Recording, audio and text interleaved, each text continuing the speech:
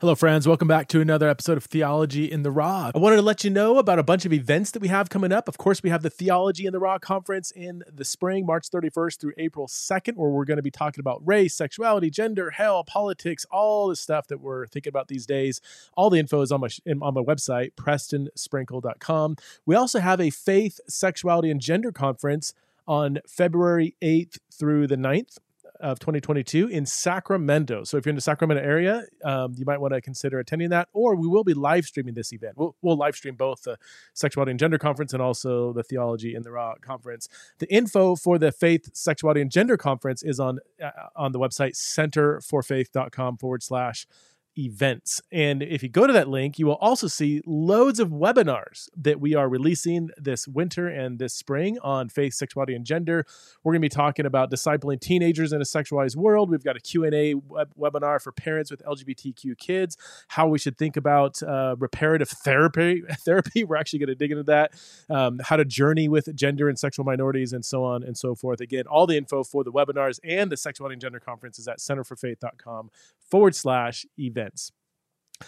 My guest today is the one and only Dr. Lynn Cohick. Lynn is a world-renowned New Testament scholar. She has taught for almost 2 decades at Wheaton College outside of Chicago. She had a brief stint at Denver Seminary, and then now she is at Northern Seminary in Chicago. She's the author of many, many academic books.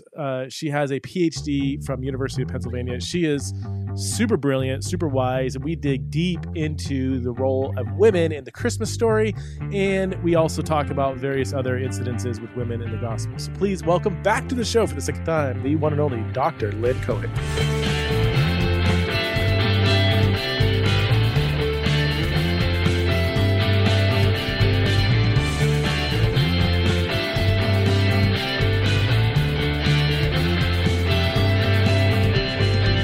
All right, I'm here with Lynn Cohick. I think this is the second time, Lynn, you've been on the podcast, so thanks for coming back on the show. Oh, you're welcome, Preston. It's delightful to talk with you, and good to see you. So I talked with Craig Keener, and we focus kind of on Luke 2 and some of the political stuff going on, kind of an imperial background kind of reading. And then Mike Bird, he took the other Christmas story in the book of Revelation, Revelation 12, which is a little more Stephen King-ish, with the dragon trying to devour this baby being born. So the scandal of Christmas, what's the angle you want to take with us? Yeah, I want to talk about the women in the text, both Matthew and Luke. And I think what impresses me the most and can be kind of scandalous maybe to our ears today is how much agency the women had. They were active. Even in Matthew, although Mary doesn't speak, I think there's a lot of activity or Matthew, I wouldn't say he presents her as passive in the sense that we often think of passive. So yeah, that I would say that there's a lot more going on. Women are doing a lot of things, and that's to me maybe one of the scandals.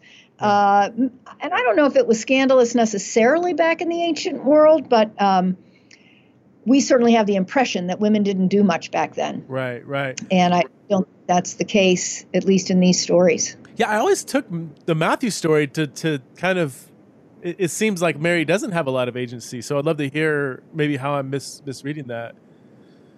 Yeah, well, I'm taking a lot of my cues from a recent book by Anne Clemens.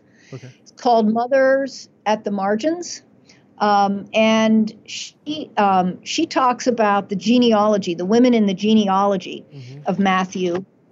And then she suggests, and I just think there's a lot here. She suggests that when Matthew then begins to talk about Joseph and the birth of Jesus, he's continuing his genealogy. He's just doing it in a narrative form. Okay. And he's got to answer the question why Jesus is Joseph's father and not really Joseph's father. Okay. And so he has to trace this miraculous birth. And so the Matthew, Mary has to know she's pregnant. I mean, in it, before they came together, she was found to be pregnant through the Holy Spirit. Well, like, you got to know that. Just trust me in that. And you're a father. So you know, with your wife, like, there are things that she just will tell you, you know what, I'm now pregnant. Like, I just know that. And so I don't think Mary is surprised, but the story is, well, I'm sure Mary is surprised in the sense that this is an unusual pregnancy, once in eternity pregnancy. But the focus is on answering the question, how can Joseph be Jesus's father and not actually be Jesus's father?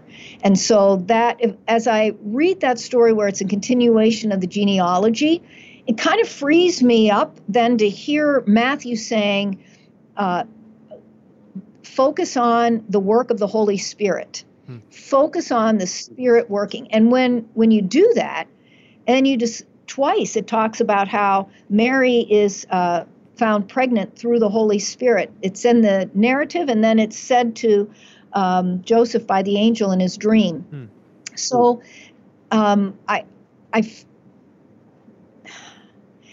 have Mary do a lot of talking may shift the focus of what Matthew is trying to accomplish. But yet Matthew is clear that the Holy Spirit is working in Mary's life in a incredibly powerful way.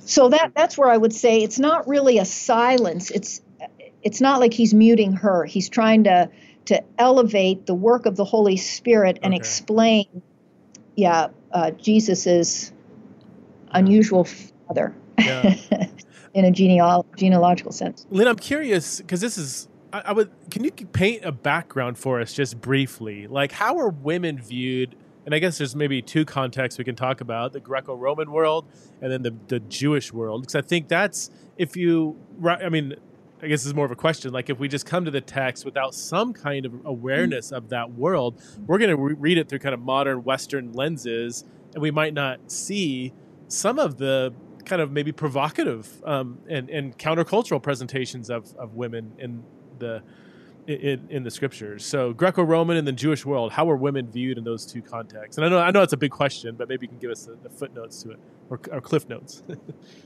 Sure.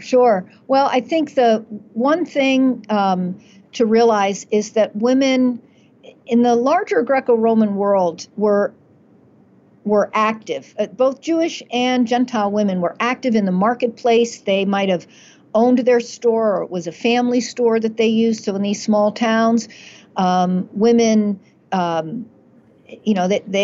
everybody who could work had to work to produce food to put it on the table. So women were active. They were active. They were out in the community. This idea that they were sequestered in their homes comes from classical Greek, the very wealthy families back in, let's say, Aristotle's time,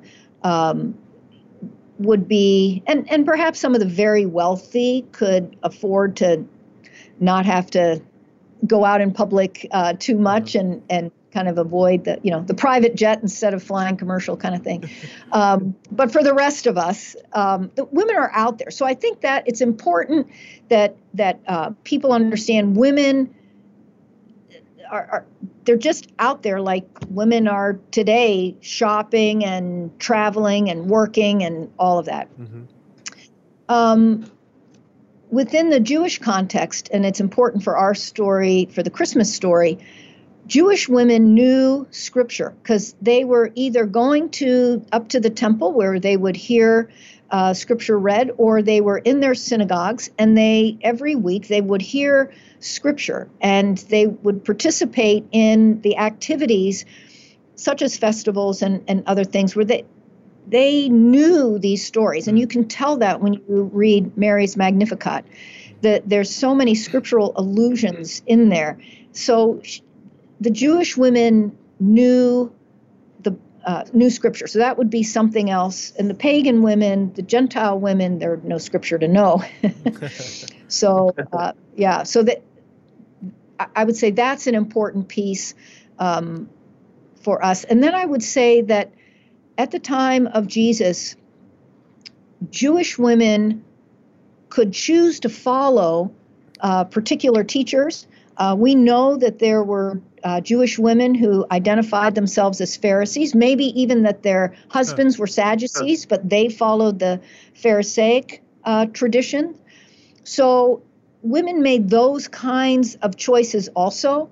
We know that women joined the Essenes, and not just that they joined because their husbands were there, but they themselves participated. In fact, in one case, you have the purity codes in the Old Testament that regulate marital relations relative to a woman's menstrual cycle, and the woman was responsible in the Essene group to make sure that they didn't break those purity codes. She and her husband break those purity codes, and if he insisted, and so the laws were broken, it was incumbent upon her to let the leader of the community know that this happened. And I think we imagine that women had no self-expression, but in that example, these women are equal members in the community and are as responsible for the purity of the community as their husbands are. So I say all of that to kind of drive home a point with Mary. For me, one of the things that kind of gets under my skin a little bit each year at this time when people talk about Mary, and they talk about her as this poor unwed mother who's probably frightened and is going to be an outcast and all of that stuff. And I want to remind people that she is betrothed. So as Matthew says, she could be, Joseph was thinking he would divorce her, even though they haven't had the wedding day. The betrothal in her community was a very formal demonstration of intention. And so for her to break those vows by becoming pregnant was like breaking wedding vows. And that's why the language of divorce is there. But as long as no one else knows that she's pregnant, Joseph can accept the child, which he ultimately does, right? He accepts the child as his own. And so if Mary believes that Joseph is going to believe her, or the angel tells him before she has a chance to tell him, then, she may face the shame, but she also may not at all. Joseph is supposedly a very nice, righteous man, and so it is very possible that she said yes to the angel, even though she thought, I'm opening myself up to all the shame. Okay. But I'd like to suggest that at least as plausible a reconstruction of this is that Mary, godly woman that she is, was so excited about the fact that God is on the move and that the Messiah is coming that she figured God's going to also take care of this with Joseph. And he does. And because she's betrothed. So the reason I push this scenario so much is that I feel like by emphasizing she could be, she's this poor unwed mother who is going to face all this shame, none of us will want to raise our daughters to be a Mary. We're not focusing on the fact that the angel Gabriel came to her and said, here's God's plan for you.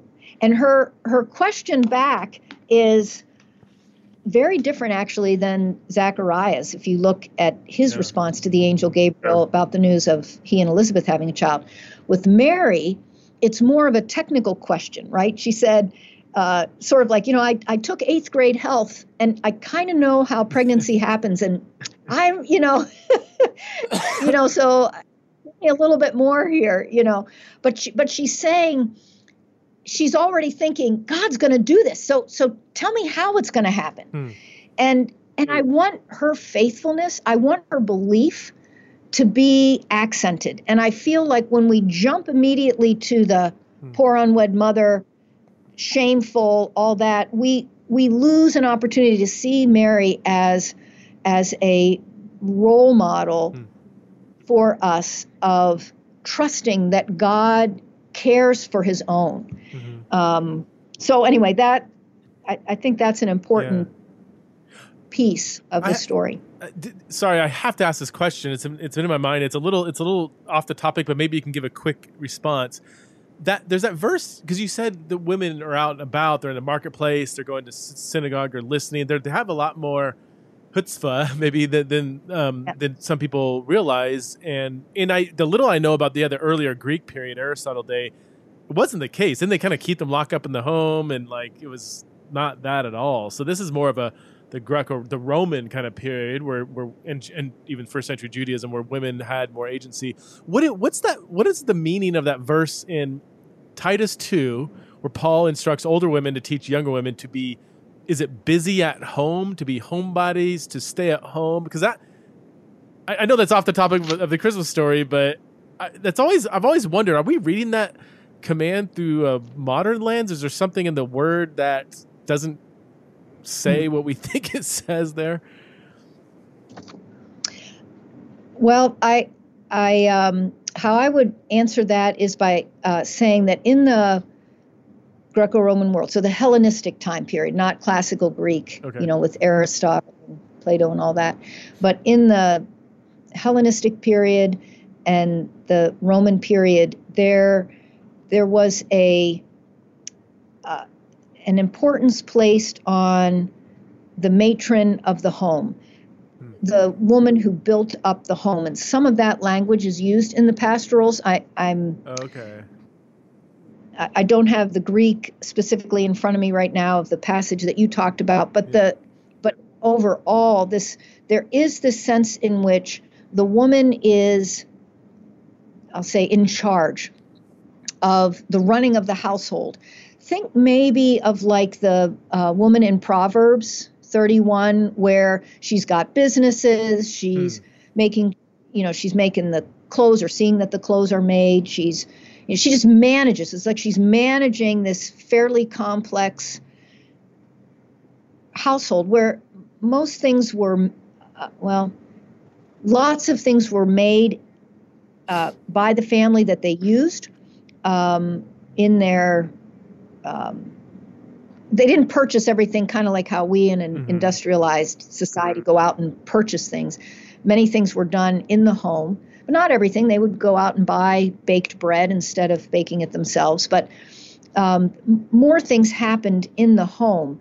And if you think of, let's say, like Lydia in Acts 16, she likely had at least maybe retainers or relatives that lived with her. She had a household, and maybe she even was a slave owner or freed slaves that were within her home, and she had a business, purple dye. So that's kind of what I'm thinking that is in the backdrop there of these pastoral epistles. Yeah.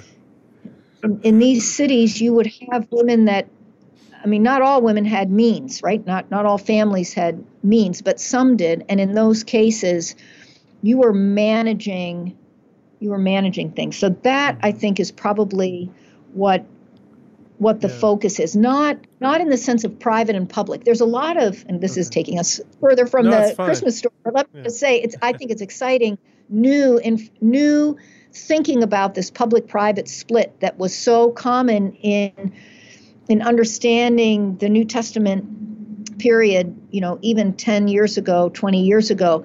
But newer research, I think, on that language is showing that the way we think of public and private just doesn't map onto their world.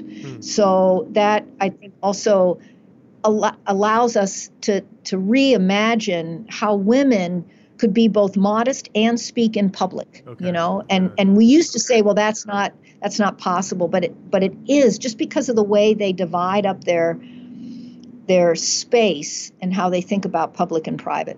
The Greek word, I just looked it up, is oikurgos. So the blend of oikos and ergon. It's a hot box. It's only used here in Titus.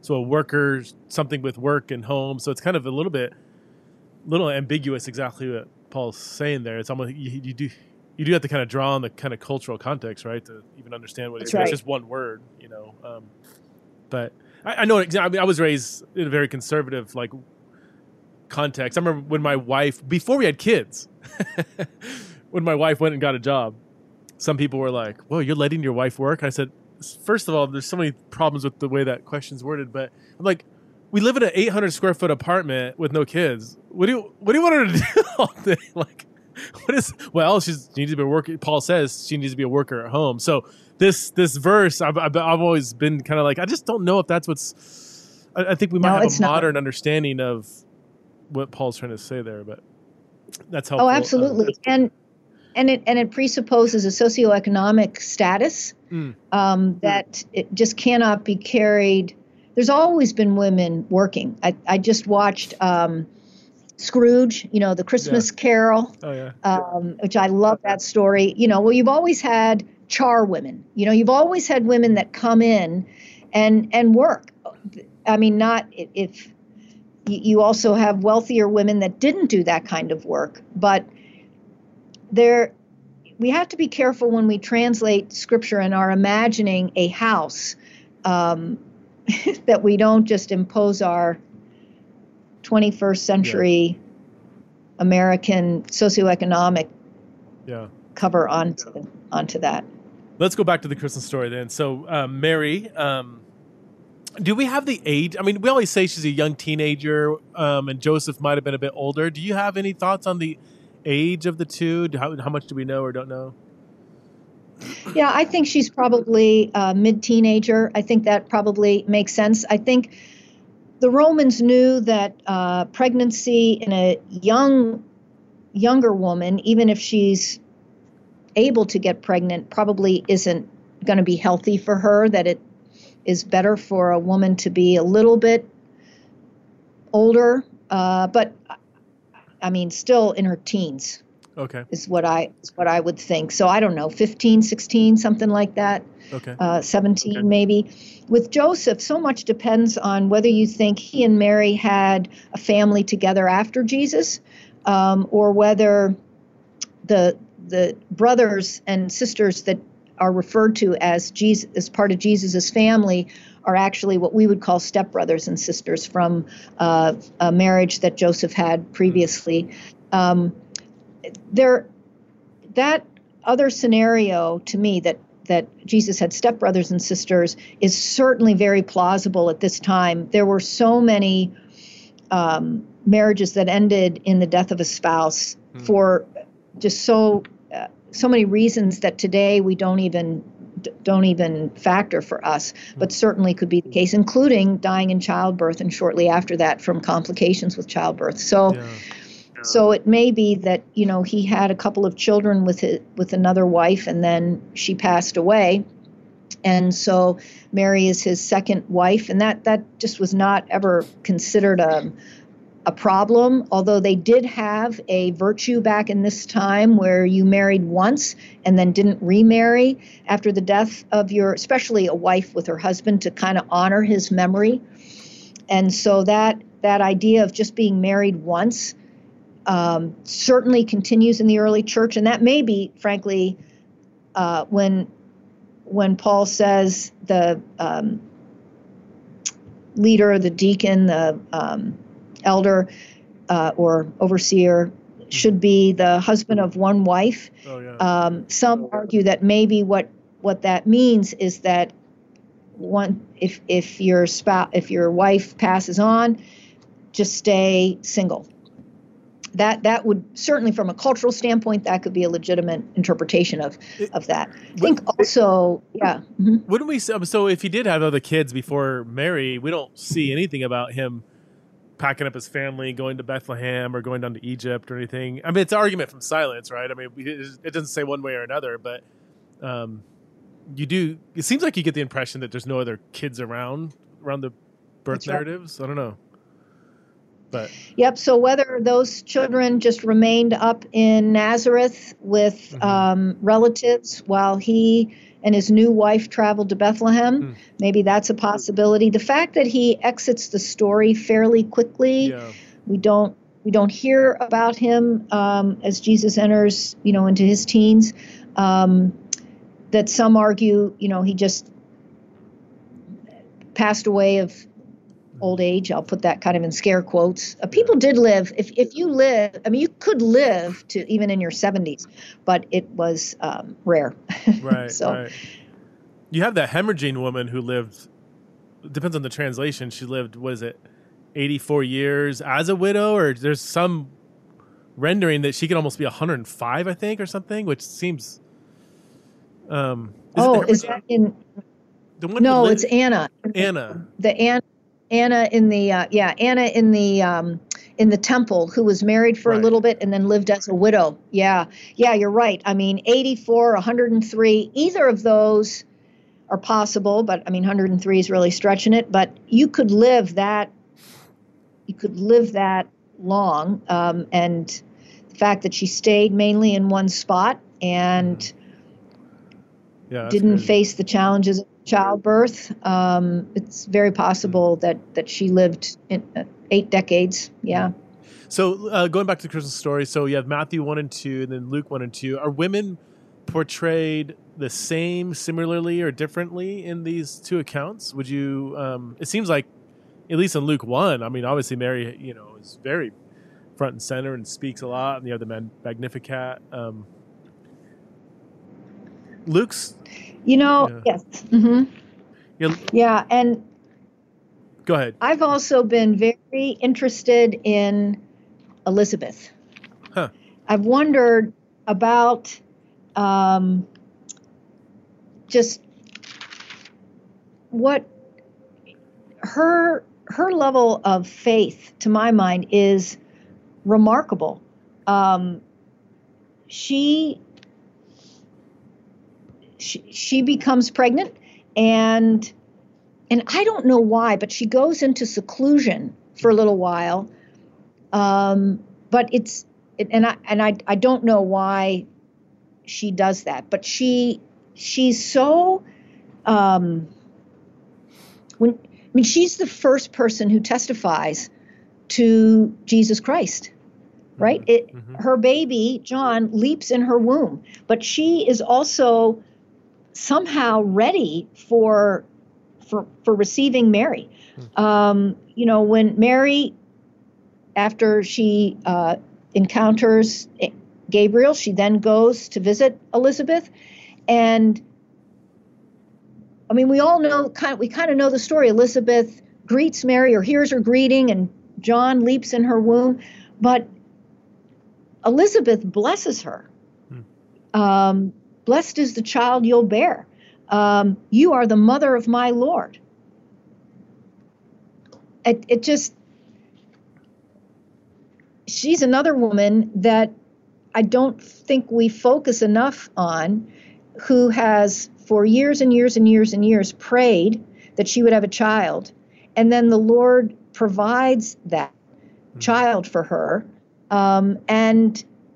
And yet where her main focus is not to say to Mary, look at me, look at what God did for me, but to say, you're the mother of my Lord. I mean, it just, I feel like both Mary and Elizabeth have grasped what God is doing in at least some way that I don't think people emphasize enough. And kind of, if we realize that these women were theologically astute, and we recognize that women in the New Testament could be theologically astute, I think it would help us to better understand and better appreciate the testimony of female disciples. We can all be Elizabeth, right? We can all, men and women, can pray that they would be like Elizabeth, who recognizes what the Spirit of God is doing and being self-aware enough to then verbalize that. So I've never noticed that. I mean, yeah, she's got so much to celebrate, and she can be so excited about her own kid, but she's just so solely fixed on the birth of Jesus in the midst of her own kind of like miracle baby. Wow. Yep. I've always been so impressed with the level of Scripture that just saturates Mary's Magnificat. So we talk. So for those who don't know, this is the Magnificat is the name given to Mary's song she sings, if you want to call it a song. Does she? What is it? I mean, poem, song, whatever. Her exclamation in response to greeting Elizabeth. So this is Luke chapter 1, 46 to 55. I mean, it's saturated with scripture. Is this? I mean, I know it's hard. Like, how much is Luke involved in the reworking, and how much is the original? Like, if we were there 2,000 years ago. But do you have any thoughts on that in particular? Like the relationship between what Mary said 2,000 years ago and Luke's reworking? Is that I mean, I know it's kind of a complicated conversation, or should we like think like, no, Mary just had so much scripture in her heart like this, it just came out when she was excited about the news of her baby? Well, I think it is plausible that it's the latter. That's in a way the case that I'm trying to make. That the way that Elizabeth sets this up, blessed is she who has believed that the Lord would fulfill his promises to her. There's this blessing, and then Mary says, my soul glorifies the Lord. These are two women who have been touched in an incredibly special way by the Holy Spirit. And I would argue that Elizabeth's pregnancy is almost as miraculous. It's not the same because it does happen through her husband, but her husband's also amazed. And so this is an amazing miracle that has happened. And then obviously it's a unique miracle that has happened with Mary. Both these women, I mean, just if we just stop and think about, for several months now, each of these women have been able to think about the fact that the Holy Spirit touched their lives in ways that are profoundly physical. I don't know if either of them have morning sickness, for example. Scripture doesn't tell us, but I don't know if each time they, throw up, they think, praise God, I have a life in me. You know what I'm saying? Their whole body is changing. Physically, they every day know that they're pregnant, and it's a physical reminder of this spiritual reality that has touched them. So if Mary, which we're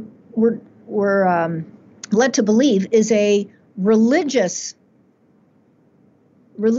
attuned person, would have picked up scripture being read each and every synagogue since each and every Sabbath at synagogue, from the time she could remember. I mean, it's always been that, and going up to the Jerusalem in the festivals and hearing scripture read and songs being sung in a culture where this is a literate culture, but not everyone is literate. So there's a lot of orality to this, a lot of singing, putting scripture to a cadence. I can totally believe that she could produce something like this. Wow. Because that's how they're going to remember scripture. That's how they're going to meditate on it. So I don't think Luke has to do a whole lot. I think it's a believable presentation of a disciple. So, and a teenager. And let's say she is 15. And she gets, again, it's not like she sat down and spent a couple hours crafting a poem and looking up verses. She doesn't there's no Bibles back then, right? I mean, there's the scroll at the synagogue that she hears. She's probably not literate, right? I mean, she probably most likely wouldn't have been literate. So this is all audible, just absorbing of going to, and absorbing when, she has to be faithful of even going to synagogue. At 15, she's absorbing this, and it's all just strung together. I mean, she's quoting, I have it in my references here. I mean, a lot from like 1 Samuel, right? There's a correlation here between Hannah in 1 Samuel 2 and Mary, right? Can you talk a little bit about that? That seems to be very intentional, that these two characters seem to be playing off of each other. At least Mary is Mary like an extension of Hannah? How should we understand these two stories? Well, I mean, it could be, she could be thinking about Samuel and the story of Samuel that eventually leads to King David, and Hannah's part of Hannah's story is that she bears this son for God and is dedicated to God. So there may be some connecting points that way. The it may reveal to us that Hannah's song, like Miriam's song, were very much a part. I don't know, this speculation on my part, but did the early Jewish communities, at least in some places, use these songs by Hannah and by Miriam to worship?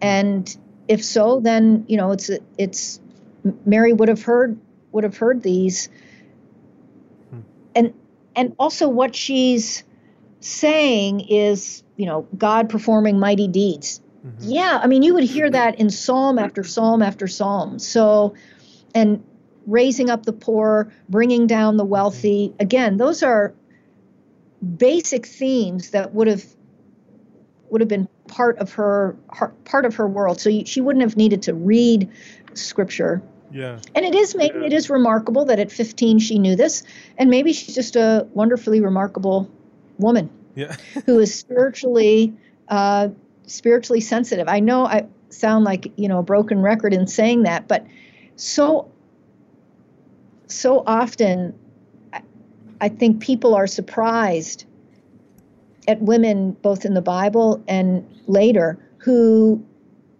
want to study theology, who are you know what I mean, that are intellectually stimulated by the conversations in theology and biblical studies. It just kind of, I think of that with the Samaritan woman and how she gets into a conversation with Jesus about where's the true holy site, which is a live theological question at that time and a practical question at that time. And some interpreters say, well, she's just trying to divert Jesus's attention. And the fact that he answers her question, and even more answers it with this idea that God will be worshiped in spirit and in truth, which is an amazing concept. I mean, that's not to us so much now, but back in the ancient world where people were still doing they were doing animal sacrifices in sacred spaces. That's just a remarkably advanced theological concept. And he says it to her, assuming, I think, that she would pick up at least some aspect of it.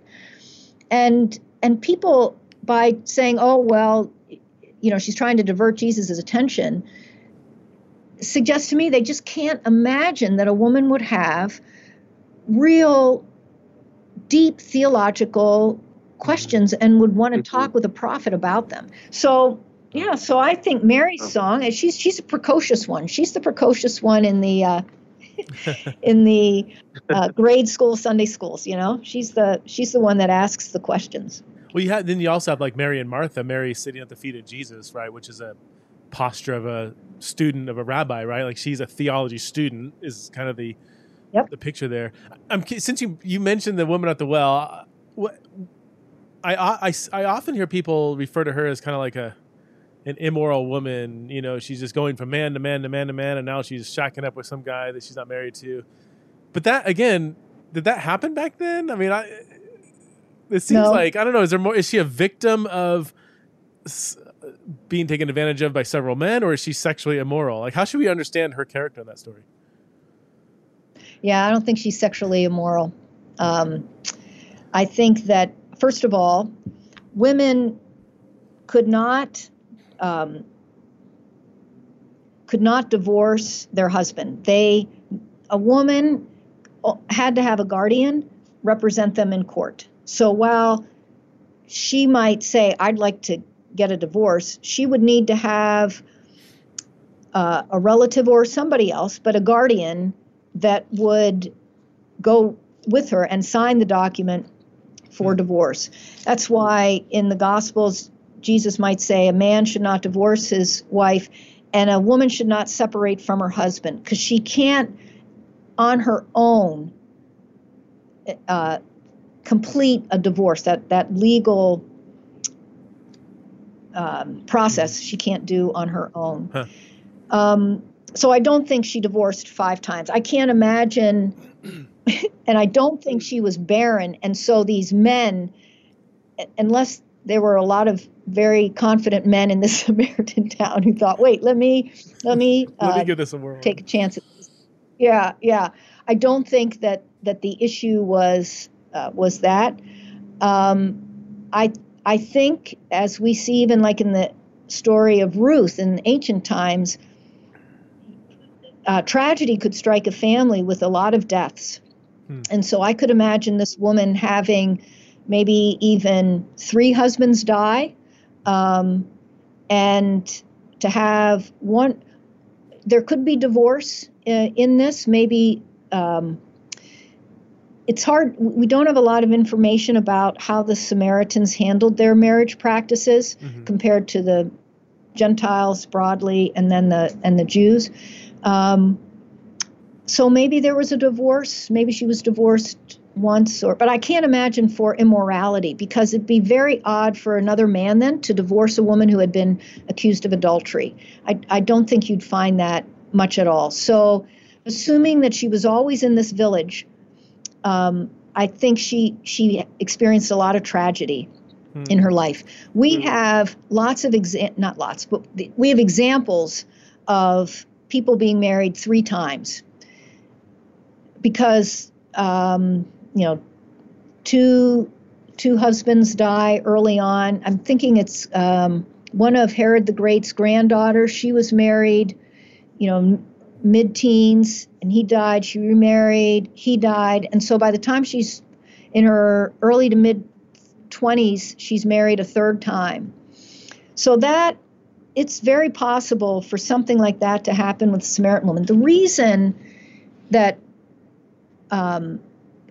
So anyway, I could imagine even 5 husbands dying is kind of an amazing thing, but it's an amazing thing, but it could happen in our physical universe. It's you're living with a man now that's not your husband that is the point of contention. And I would argue she could be a second wife. The person she's with now may also be married, so it would be polygamy, which is not recognized by the Romans, but we do seem to have an example of a Jewish polygamous relationship in the early second century. So that could be, and of course, Herod the Great had many wives, but just the average person, we have an example of that. And then, and it may be that she's a concubine, which is a technical kind of situation in the Greco-Roman world where the husband couldn't have a regular sort of marriage for a variety of social reasons. And so set up a concubine relationship where the woman could be, if she had sex with another man, be accused of adultery. But as a concubine, she didn't inherit the same way. Her children wouldn't inherit the same way. So it's possible that the Samaritan woman is in this situation, so kind of protected under a man's roof, but not, if they had any children, those children wouldn't inherit, because she's in this secondary category of concubine. So I can those are 2 readily available alternatives that are not God's best. Clearly, Jesus teaches about what's God's best in marriage, but are not immoral in the eyes of the community. And I have to say that it's in the eyes of the community that, for me, I just can't believe that she is an immoral woman. When Jesus tells her history, which is a remarkable history, right? 5 husbands. You just don't guess that, right? It's clear he's a prophet, and that's what she says. You're a prophet. So then they talk, and he gives her this rich theology. When she goes back to her town, they all believe. And they don't see a changed woman. It's not like the Gerasene demoniac who's now in his right mind, and they all see, wow, something really changed. They believe her. They believe her because of her testimony. And her testimony is, he told me everything I ever did. And for women in the ancient world, you can see it on tombstones, who they were married to and what children they had very much identifies them. Compared to, for men, sometimes their occupation will also be listed. So Jesus identified her, knew her in that way that is a typical way of women being identified then. But it's she has such a remarkable history. Jesus couldn't just guess that. And that's why she says he's a prophet. So they believe because of her testimony. And that says to me, they knew her as a moral person, a religious seeker, someone who was very focused on understanding the Bible, because the Samaritans used the first 5 books of Moses. They just understood them differently than the Jews. But they at least knew the basic story, right? They would say, oh, we're connected with the ancient Israelites. We're right, you know? And so she was interested in that. And the townspeople believed her. And then they go out and they want to talk with Jesus more. And they say, you know, now that we've heard him, we really believe, but, you know, even more. And they call Jesus the Savior of the world. Wow. And that's a title that we rarely see, but it's given to him in part based on her testimony.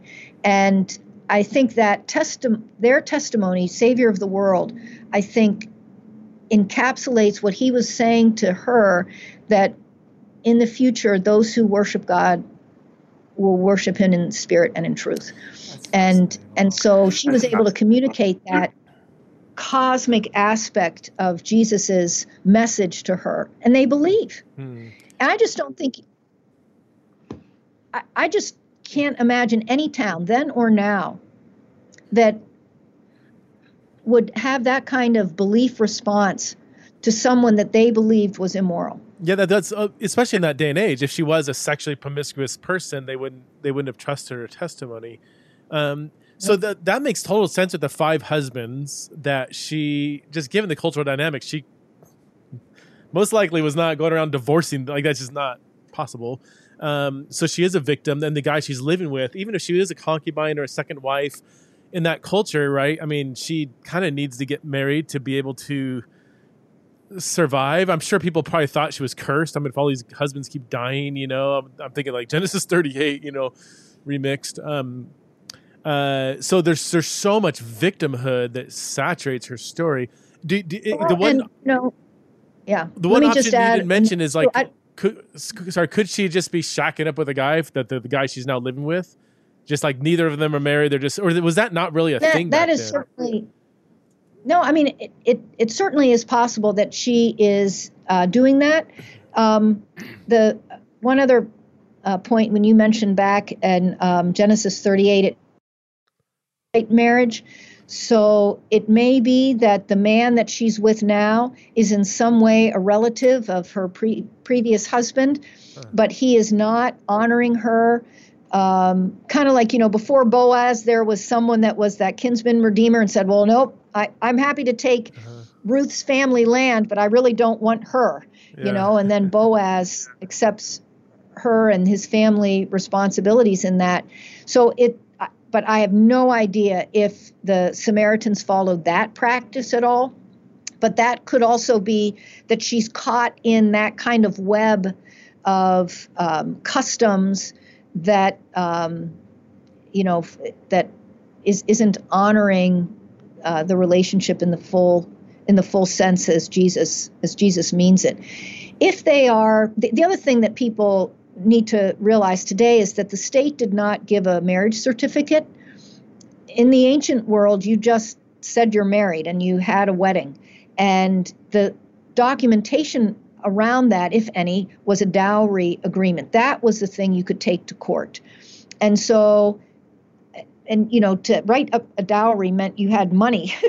So the woman brought money into the marriage and the husband could use the dowry amount, but the wife may have other money that's hers. So not all of her money gets turned over to the husband. The husband only has the dowry money. And if he divorces her without cause, that is, like if she committed adultery, all bets are off. But if he just decides, I don't want you anymore, I want somebody else, he has to give her back all of the dowry. So that's all written up in these dowry documents.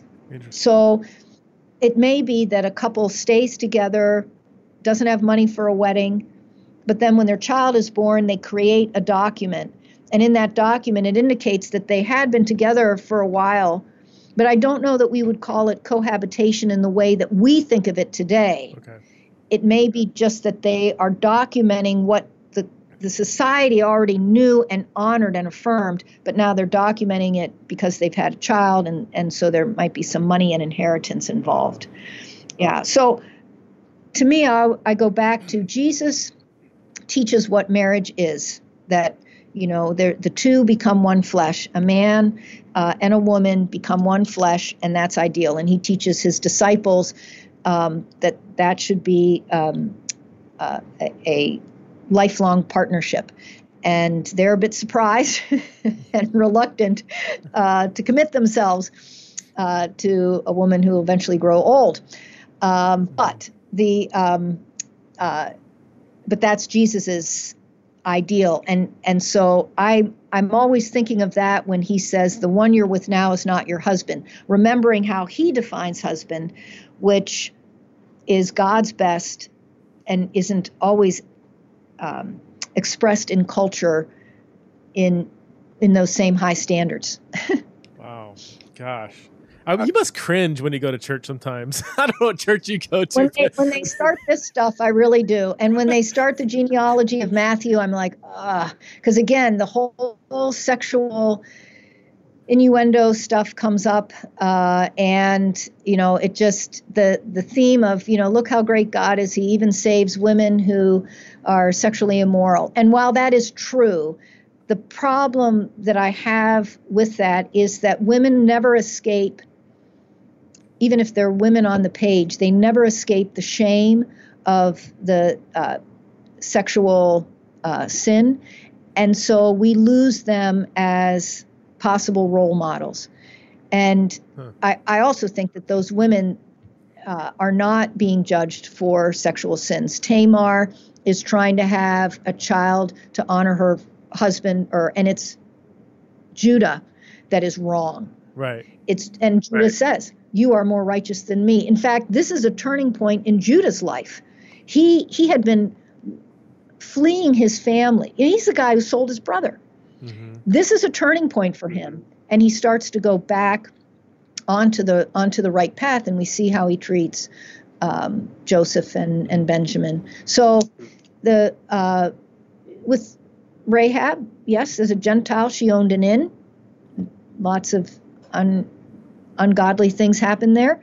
But Rahab is the one that prophesies that God will conquer the land, not the spies.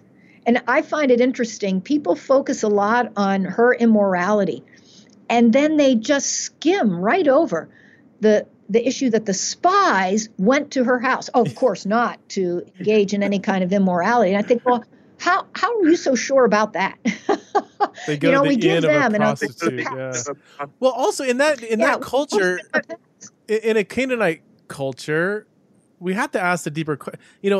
This whole idea that like women become prostitutes because they're sexually promiscuous or something, like this is a down and out. Like, what's the backstory to Rahab that would send her down that path? I mean, again, not to excuse just sexual.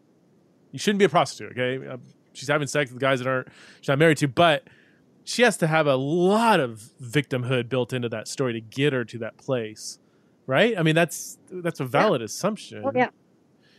Oh, yeah. So many of the slaves in the first century so many of the slaves were put out as prostitutes. And any slave in the first century was available to their owner and whoever their owner chose to make them available to. So, and in every church congregation, you're going to have slaves, right? So, I mean, that would take us far afield to kind of ponder that sort of stuff. But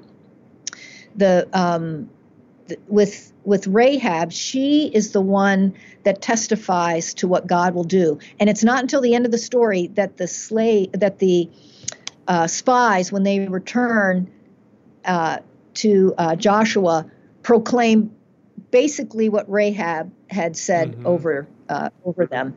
And then, with Ruth, that's a beautiful story. And Ruth uses agency, both Ruth and Naomi, and present the question to Boaz, will you serve as our kinsman redeemer? And he praises Ruth. So this idea that, she's trying to be seductive on a threshing floor, that's not what he sees. It's not what the text says. He doesn't read her actions that way. He sees it as she's giving me information, and she's doing it in a way and in a space where if I say no, neither of us are shamed.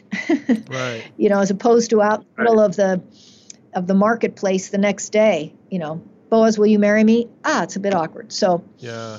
Then with Bathsheba, she's doing a menstrual purity rite of cleansing. She's not in a jacuzzi. Water was scarce, as you know, at that time. So we don't want to imagine her just splashing around somewhere. We don't know whether she has clothes on or not as she's performing this rite. What we do know at the beginning of that story is that David's not supposed to be there. And we know at the end of the story, when Nathan condemns him, he condemns just David for taking another man's ewe lamb. The man had everything, the rich man had everything, but he took what didn't belong to him. And that's the sin. So if we follow the biblical text, Bathsheba is sinned against, but she is not the one that is trying to entice another man or is actively looking to commit adultery. She is taken by the king, and he Do you think commits, so you crime. think she doesn't have as much agency in that story? I mean, here you have the king who is demanding her. Basically, it's not like he's not trying to woo her in a consensual kind of relationship, right? He's like, I'm the king, I'm going to sleep with you. Is that how we should understand it? More like a power rape from somebody of a higher status? Because she doesn't have a lot. So. I don't think she speaks in the story, does she? She's just very much like an object of, like, even the story, it makes her out to be somebody that was taken by somebody of power. Yes, that's right. And the only things that she indicates to David is, I'm pregnant. And so the note about menstrual purity rites makes it clear to the reader that this baby will be David's. But I think it also helps us understand what this bathing is. And we don't know what kind of bath this looked like. We do know that water was limited. We don't know, is she trying to be under some kind of covering, but the angle is such that he can see. I mean, it's just, I know people can get tripped up by, he saw her bathing, but we just, the story itself doesn't lay blame there. It lays blame on David. And so that's what we have to take later when she's his wife and when she is trying to secure the throne for Solomon. We see her as making very deliberate choices to put her son forward.